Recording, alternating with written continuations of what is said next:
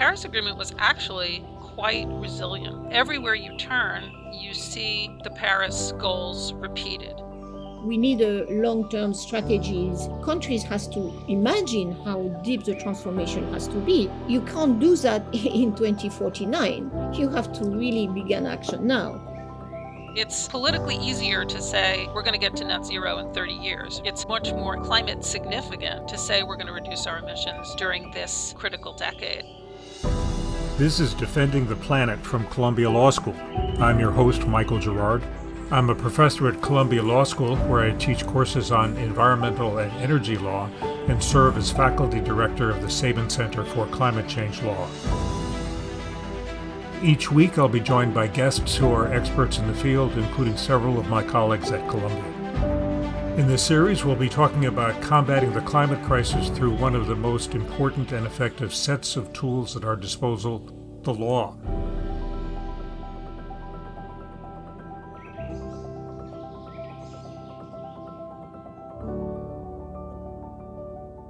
Let's start with the good news. The U.S. has rejoined the Paris Climate Agreement, the 195-nation pact to combat global warming. The bad news is that this landmark treaty may not be enough so far to prevent a dangerous rise in global temperature. The carbon emissions targets are too low, despite some recent improvements, and major polluting nations may not have an incentive to adopt and implement standards that are tough enough to prevent climate disasters. Catastrophic climate change is a global problem. Many say that it's the global problem, together with pandemics. And no nation, not even the biggest emitters like China, the US, and India, can solve it alone. So what role can international cooperation play in the fight against climate change? What are the limits of that cooperation? And how can it be effective when the interests of individual nations are so often at odds? My guests today are Sue Biniaz and Laurence Tubiana.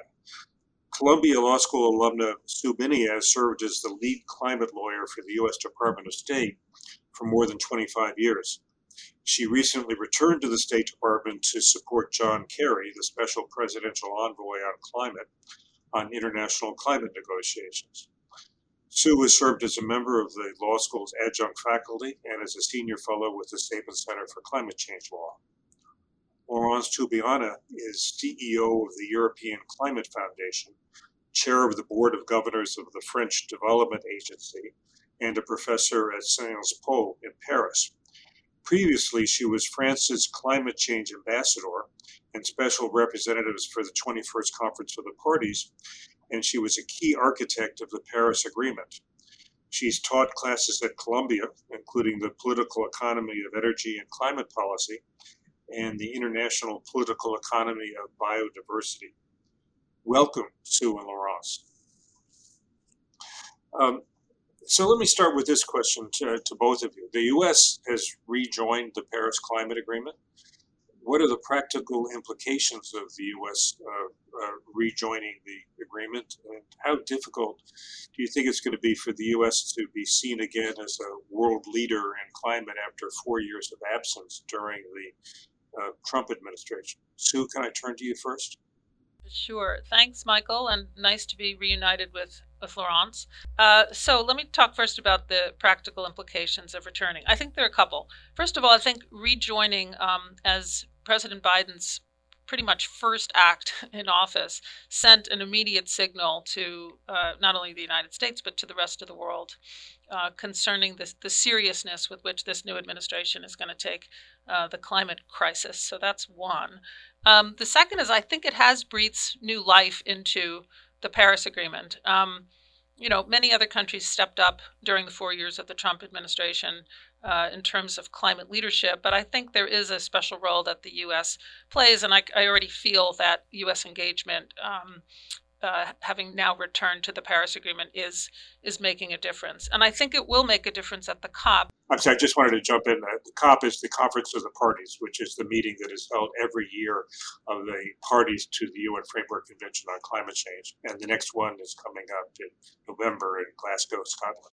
I'd also say there's some domestic implications. I mean, rejoining Paris meant that the United States had to come up with a new emissions target, which is it's a requirement of being a party to the Paris Agreement that you have one in place. So it drove the development of a 2030 emissions target. We also asked about how will the U.S. be seen after 4 years of absence? So just a couple points on that. I mean, we obviously expected, or I personally expected, some skepticism about the U.S. return. I've lived through a lot of flip-flops in U.S. policy. We negotiated the Kyoto Protocol, and then we didn't join, negotiated the Paris Agreement, joined, and then unjoined. And we've been very mindful of the fact that other countries have, stepped up during our absence. I think there's generally been a lot of excitement about the U.S. return, and not as much skepticism as I would have imagined. I think for a couple reasons. I mean, there's been a palpable gap in leadership, which is not to say there hasn't been leadership, but I think the U.S. plays a particular role. I also think that the U.S. is doing a lot of things that are kind of future-proofed. So in other words, taking steps toward making climate action, irreversible, so that this doesn't happen again in the future. Even if someone comes along later and rips up pieces of paper, we will still have put in place a lot of steps that will continue. Of course, there was a sentiment of relief from the rest of the world seeing the US back. Remembering what happened after Kyoto, we probably assumed that 4 more years of an administration that would reject international multilateralism, that would, of course, be very, very difficult. And you remember during these 5 years, every country which wanted to be active in the climate scene reached out to many of US actors, both states and cities and whoever wanted really to be in. And the movement we are still in for us from the European point of view, for example, was a very, very important signal that finally US was still in. And I think that's a dimension that everybody noticed, everybody supported during this yearly conference of the parties. The delegation of the US delegation of the We Are Still In was significant of it's not only a government, it's a US society that wants to be in Paris Agreement. So really relief because US coming back, US comes in a very, very different context with, of course, challenges about what leadership means, but a lot of confidence because of the very strong commitment of many, many US actors inside. Although everyone was focused on the US withdrawal, Paris Agreement was actually quite resilient as an instrument, and I think for 2 reasons. One is the one that Laurence mentions, and I give her 99% of the credit for this. Laurence felt very strongly that the Paris Agreement needed to be a new kind of international agreement. It would still be intergovernmental, but it needed to have a space or create a space for the engagement of non-state actors and for them to be able to take on commitments. And we ended up, strongly supporting that notion. And I think that really helped keep the Paris Agreement going, at least as far as the United States below the federal level was concerned. So that ended. We didn't know that we were creating it for that reason. We thought we were creating it for a different reason, but it ended up having the unintended effect of allowing the We Are Still In coalition, the U.S. Climate Alliance of 25 states or so that continue to support the Paris Agreement to play a big role, in terms of not being parties, capital P, but engaging in the Paris space. But the other thing that I think was resilient, and again, this was not intentional, was the nationally determined nature of commitments under the Paris Agreement. I think if you go back to the Kyoto Protocol, where the commitments, the emission reductions were negotiated, and then a big party disappears, it's a lot harder for other countries to stay in because they took on their stronger commitments kind of in reliance upon what other parties said that they were going to do. So, for example, Canada withdrew from the Kyoto Protocol, and part of the reason was that the U.S. had negotiated them into a stronger commitment, and then left without joining the agreement. So they're like, well, wait a minute, the quid pro quo has sort of disappeared. You mentioned Kyoto. Not all listeners may be familiar. So in 1997, the Kyoto Protocol was negotiated to implement the objectives of the UN Climate Conference. President Clinton and Vice President Gore supported it, but the U.S. Senate opposed it because it did not require the rapidly developing countries like China and India to reduce their greenhouse gas emissions. Then when President George W. Bush took office after the 2000 election, he rejected the Kyoto Protocol, so the U.S. was completely out of it, and the U.S. was the only major nation that never joined Kyoto. It was only after Barack Obama took office in 2009 that the U.S. went back into the international agreements, and then it withdrew under President Trump and is now back under President Biden. Yes, exactly. And for the Paris Agreement, the nationally determined nature of commitments, I think, made it easier for states to stay in the agreement because the commitments they took on were basically what they thought they could do in line with their national circumstances rather than what they thought, what they were doing in reliance on what other countries were doing. So the impact of U.S. withdrawal, while, significant, I think it didn't have as much of an impact as it would have had there been like a Kyoto type model.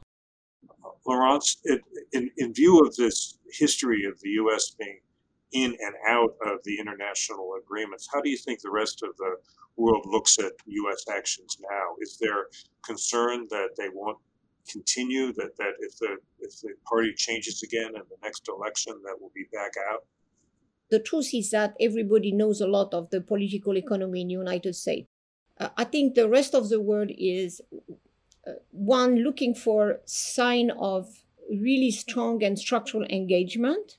So that can be done, in my view, not only because of, the international diplomacy, but the connection with international position and the change operated on the ground. There is a combination of the central government, the federal government, and the action in different places that can give that, with that depth. The second element is probably the view of what U.S. would like to see as in the multilateral system. And that's a very big question mark. Because we have now, challenges on the global scene. Of course, China is of course, a very big one, which should not ignore even more middle-income countries. So there is a view what kind of multilateralism U.S. is in favor. And U.S. has been moving different positioning about the system.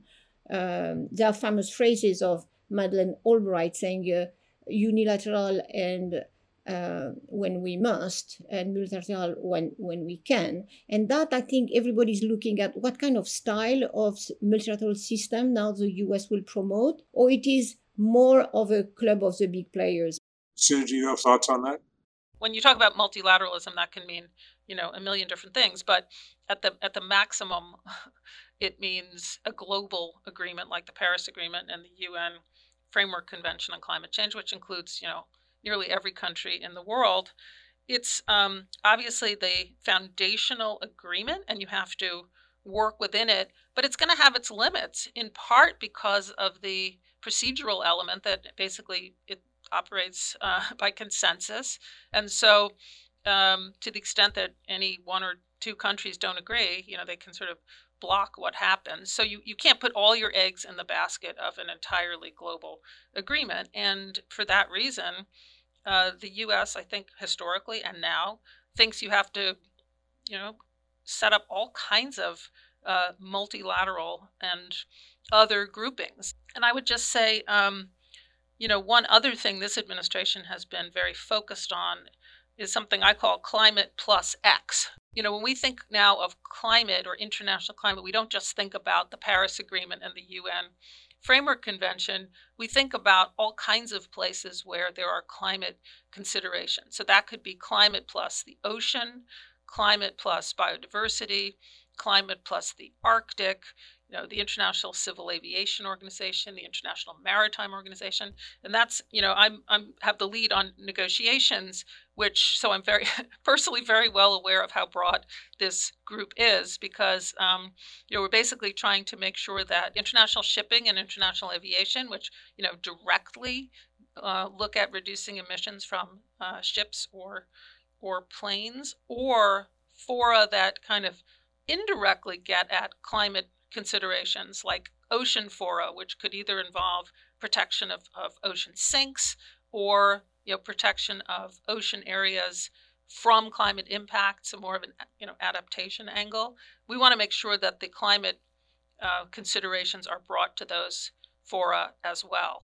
I would add that what anyway I was hoping for, in a way preparing the negotiation, is that finally the objectives that are in the Paris Agreement are now considered by many, many actors that are part of the climate regime. And the climate regime, as Sue said very rightly, is not only the UNFCCC by far. And now we see that Paris goals or Paris consistent and all this notion of the net zero by 2050, which is a sort of a concrete, the translation of the complex language that is in the articles of Paris, the global goals, are now a reference for very different actors. That could be, the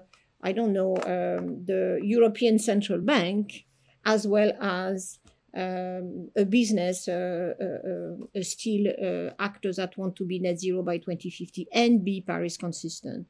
So this is, I think, the proof of the concept of the resilience of an agreement where even if you are not a party by nature, the reference, the objective, because it's a global topic of global cooperation, you mean it is a very distributed leadership. And you need that distributed leadership because there is no central governance of the climate regime at all. Glasgow could be a moment, in my view, where, meaning the meeting of this year, that we see the same accountability, the same element of measuring and credibility of all these actors that are, in a way, looking at Paris as a norm setter and wanting to, or saying they want to implement that norm.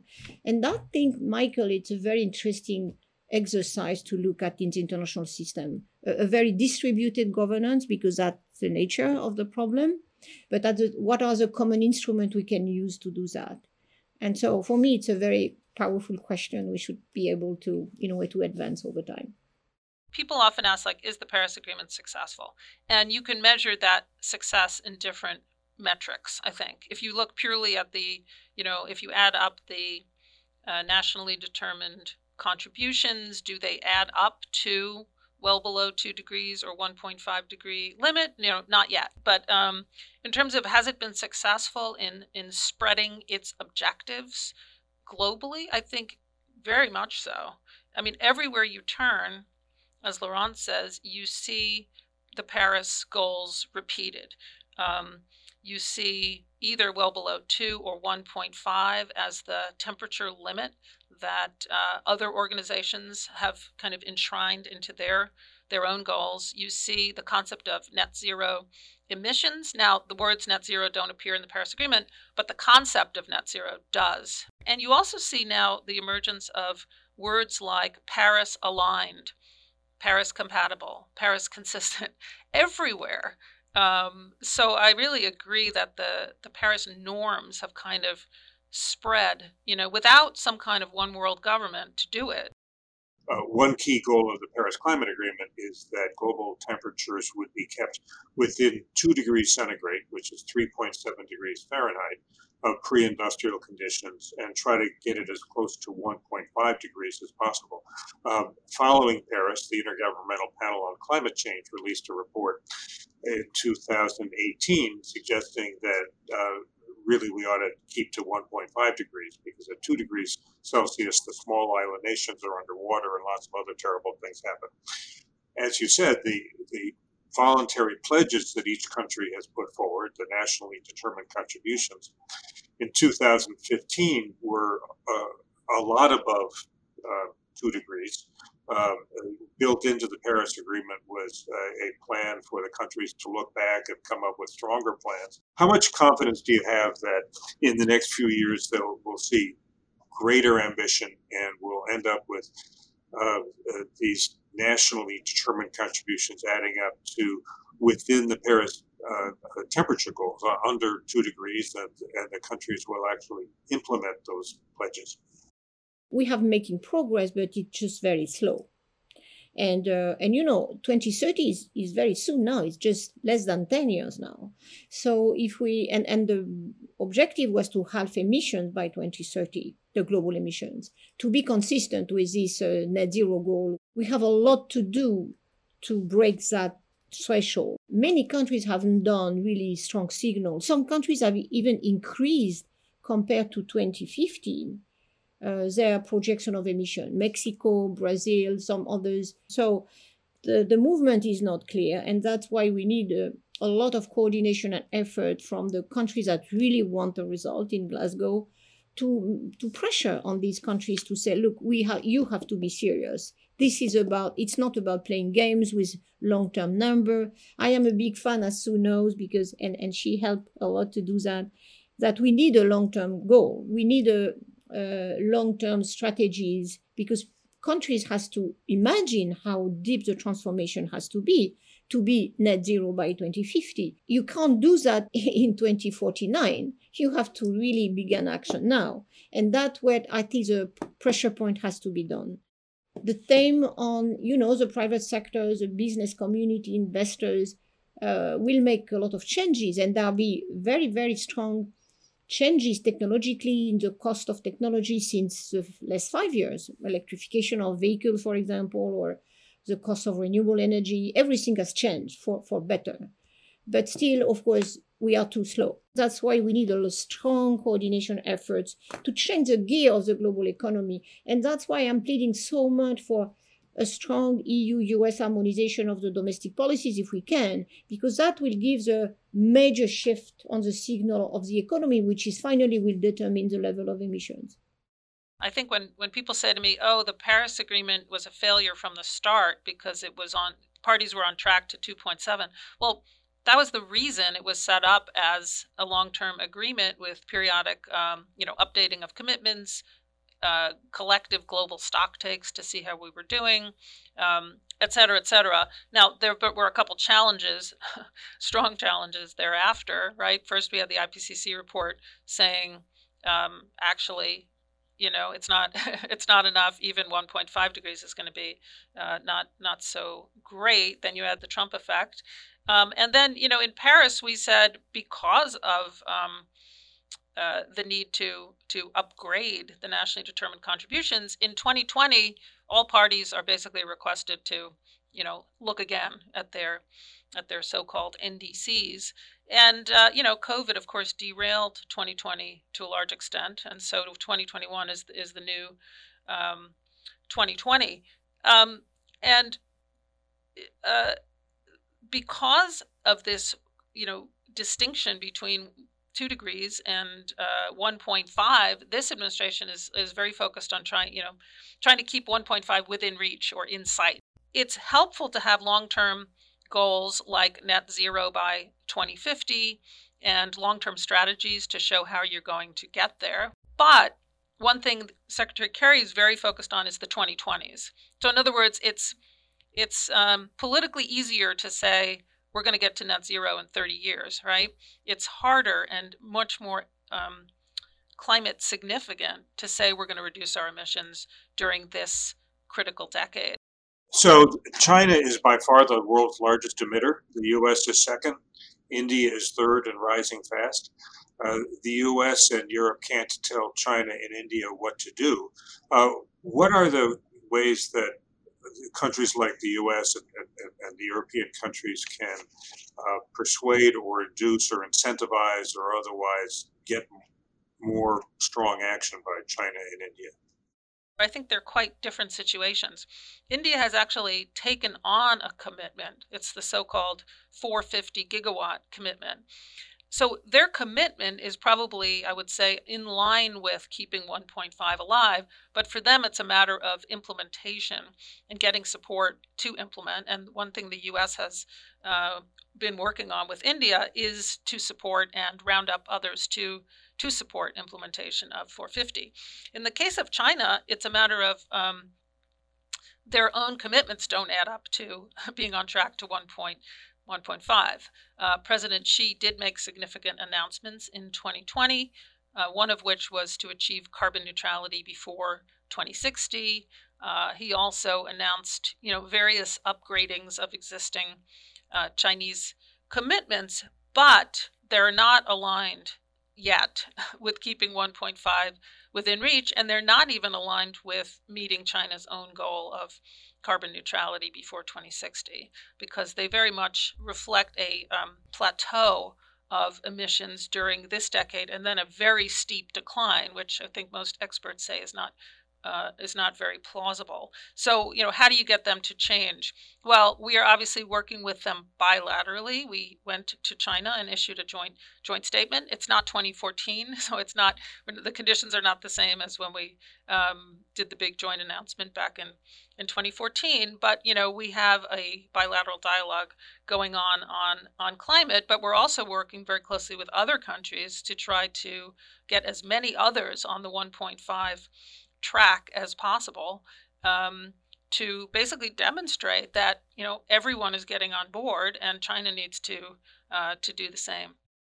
I'd like to ask you about the role of litigation in all of this. The Sabin Center tracks the climate-related litigation around the world. We've counted about 1,800 cases in about 40 countries.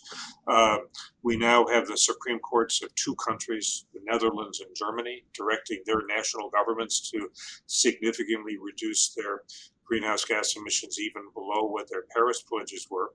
And more recently, we have a decision from a court in the Netherlands ordering Royal Dutch Shell to reduce not only its own emissions, but the emissions attributable to the use of its products. What role do you think that litigation plays in the international climate picture? Does it affect the negotiations? Does it affect actions of countries beyond those that are receiving these orders? I'm very excited about that. I must say, I have had a moment of being proud, because they say you are not consistent with Paris Agreement. And that's why we force you, government, to change the policy. And Sue and myself, we were absolutely convinced that the enforcement mechanism of Paris was the translation to the national legislation, because it's based on that. It's an international commitment and the translation into national law. The fact, and that's why there is, of course, a lot of activity of having climate laws as much as possible, and there were many countries that produced climate law in these 5 years. But then to compare these climate laws vis-a-vis the Paris consistency, that's a major step forward.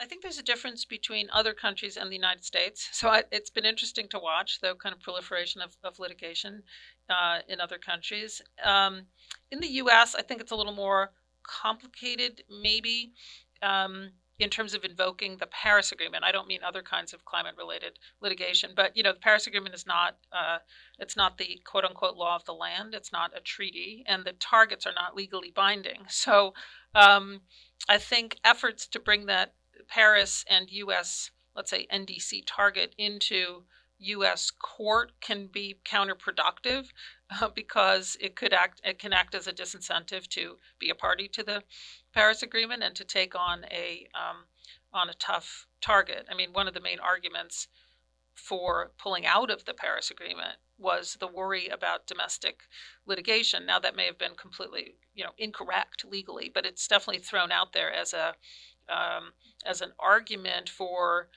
unintended consequences. You think you're joining this agreement with a non-binding target, but one of these days somebody's going to go into court, and a court's going to decide that, you can't actually change U.S. domestic regulation because of the Paris Agreement. And so you don't want it to end up frustrating the thing you're trying to do, which is be a party to Paris and have an ambitious target because of the fear of litigation. Do you think that the World Trade Organization will cause difficulties for either U.S. or European actions to try to have stronger action on climate change? worked on an e-book, I guess you could call it, on all kinds of relationships between trade and climate, including issues that, how implementation of the Paris Agreement, as it gets more and more ambitious and stringent, potentially bumps up more and more against WTO rules, or at least creates challenges. And, the question is whether the WTO should be looking at what it can do to kind of better support action under the Paris Agreement. One of those fields is, of course, border carbon adjustments, where you can guess what you think the rules would be, but it's really a bit of an untested area. I think the EU has made very clear publicly that it intends for its border carbon adjustment to be WTO, I guess, consistent or compatible, or language like that. There will probably be somewhat differing views about exactly what that means. So could you just explain to our listeners what a border carbon adjustment is? It basically says, I think it would say, with respect to a particular good or sector, let's say steel, if you're importing steel into the EU from another country, basically look at the carbon pricing in the exporting country, and to the extent it's different or lower, you adjust to make it the same. And that money then is collected. I think the EU plan is to have that money go back to the member states, but I think there are options with respect to what happens to the money. There are many open questions about how you design a CBAM or a border carbon adjustment, so I don't think you can define it that specifically. It's basically designed to protect domestic industries from competition from industries in other countries that are not subject to the same kind of environmental regulations. It's trying to level the playing field. Let me just ask you each one concluding question. What advice do you have for students and new lawyers who want to have an effect on climate change? What can they do that would have the greatest impact? So my take these days, but I am very, very influenced about, the Paris Agreement, resilience and efficiency lies in transparency and accountability. Again, we don't have a global government forcing anybody to do anything. So it is based on shaping expectations that it is the future that will happen, and that better to bandwagon on that transformation than to be the laggards. So the accountability mechanism, for me, it's just an obsession. I hope we will reinforce the transparency mechanism between governments. And there is a convention on climate change and its own tools, but we can think about other mechanisms as well. And I know Sue has thought about very much. But I think the new legal expert has to provide for that certainty on the signals and the quality of these policies, and how to, in a way, create mechanism in this very distributed governance so we can trust each other, and not only government, but again, companies and investors, to try to harmonize the norm setting and the way they are implemented. There is an enormous legal work to do. And again, for me, I think the framework is there. We can certainly finalize the details. But what we need clearly is to strengthen all the elements of transparency and credibility. And that, in a way, is a very important job for legal expert, in my view. But I don't know what Sue thinks. Well, no, as usual, I agree with you. I think there's so much going on now in terms of the actors who are involved in the climate issue that one can imagine future clients being kind of at any level, right? Not just international or representing a national government, but financial institutions, investors, companies, states, localities. There's almost no actor in the world or in our country that isn't going to be dealing with climate change in some way, and legal issues are going to crop up. So I think the field's much broader actually than it has ever been. In terms of what is good preparation, I'm very big, as Michael, as you probably know from my teaching, I'm very big on skills rather than knowledge. I am a big believer that knowledge evolves, and you can learn the new content. But one thing that's very useful, particularly from a law school, is learning about advocacy. No matter whether you're working for a locality or a federal government, you're going to be involved in trying to persuade. So advocacy skills are really important, and analytical skills, I would say, going to a meeting, listening to a whole bunch of people with different views, and being able to quickly kind of say, oh, there are really just kind of 3 issues, and 2 of them are easy to resolve and 1 of them is harder to resolve. That's the kind of thing I think are basically useful skills in the climate world, and can be applied to kind of any one of these professional scenarios. And we try to teach all of those things, of course, at Columbia Law School. Sue and Laurence, thank you so much for joining us. Thank you for the invitation, Mike. Yeah, thank you. My guests today were Sue Biniaz and Laurence Tubiana. Join me next time for another episode of Defending the Planet, and make sure to follow us wherever you get your podcasts. Thanks so much for listening. Defending the Planet is brought to you by Columbia Law School and is produced by the Office of Communications, Marketing, and Public Affairs at Columbia Law School. Our executive producer is Michael Patullo. Julie Godso, Nancy Goldfarb, and Kerry Midland, producers. Editing and engineering by Jake Rosati. Writing by Martha Moore and Dan Shaw. Production coordination by Zoe Attridge. Special thanks to Michael Berger and the Sabin Center for Climate Change Law. If you like what you hear, please leave us a review on your podcast platform. The more reviews we have, the more people will get to listen.